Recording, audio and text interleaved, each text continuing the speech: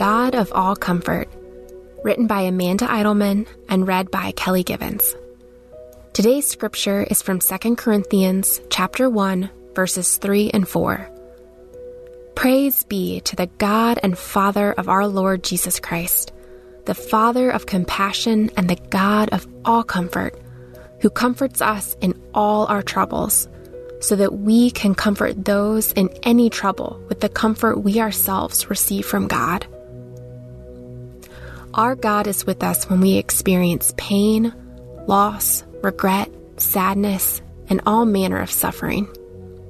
He is not only with us, but promises to bring us the comfort we need when we face troubles.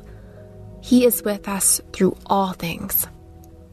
God of comfort can also be translated as God of compassion. To have compassion is to have concern for the sufferings of others. This verse shows us that God recognizes our need to be seen, to receive the empathy and care of others. God is interested in what we are going through. He does not dismiss our current circumstances or minimize our daily stressors as insignificant. He cares about and is there for each and every up and down that we face. It's easy for many of us to think our heartbreak doesn't count because others have gone through worse. While we should realize the ways we are blessed, that does not mean God sees your pain as minimal compared to others. Compassion and comfort from Jesus is available whenever we need it. God's grace is not reserved for our hardest moments. It's available to us on a day-by-day and even moment-by-moment basis. We can call on God's powerful Holy Spirit for comfort when we are having trouble resolving conflict, when plans have to be scrapped due to unforeseen circumstances, or when disappointment attempts to steal our joy. God comforts us when we face job loss, unmet goals, loneliness, grief, illness, separation, depression, anxiety, relational strife. Whatever we face, we must remember that we can have confidence in the power of God to help us through the trials in our lives. The beautiful thing is that God offers us His peace, not just to carry us through our own circumstances, but so that we can also comfort those in any trouble with the comfort we ourselves receive from God. In God's economy, nothing is wasted. His power is multiplied through us.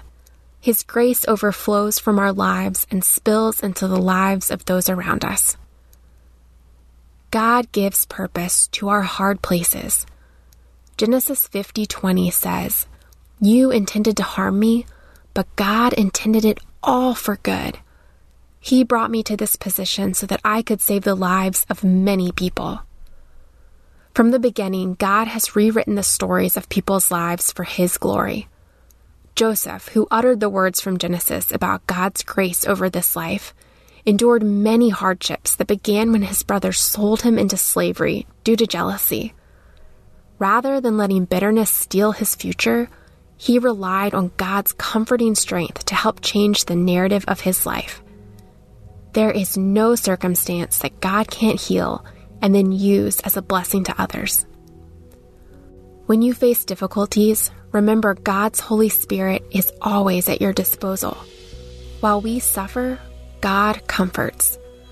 As we heal, God mercifully uses our lives to bless others who need a listening ear, wise counsel, or love-filled embrace.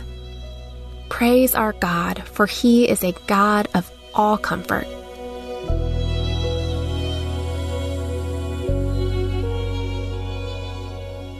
Hey everyone, thanks for listening to Your Daily Bible Verse, a production of the Salem Web Network. If you enjoyed what you heard today, we'd love for you to head over to iTunes and rate and review our podcast. It really does help people find us. This episode was produced by our managing editor, Kelly Givens, and recorded and edited by Stephen Sanders. Be sure to come back tomorrow as we examine more of God's Word.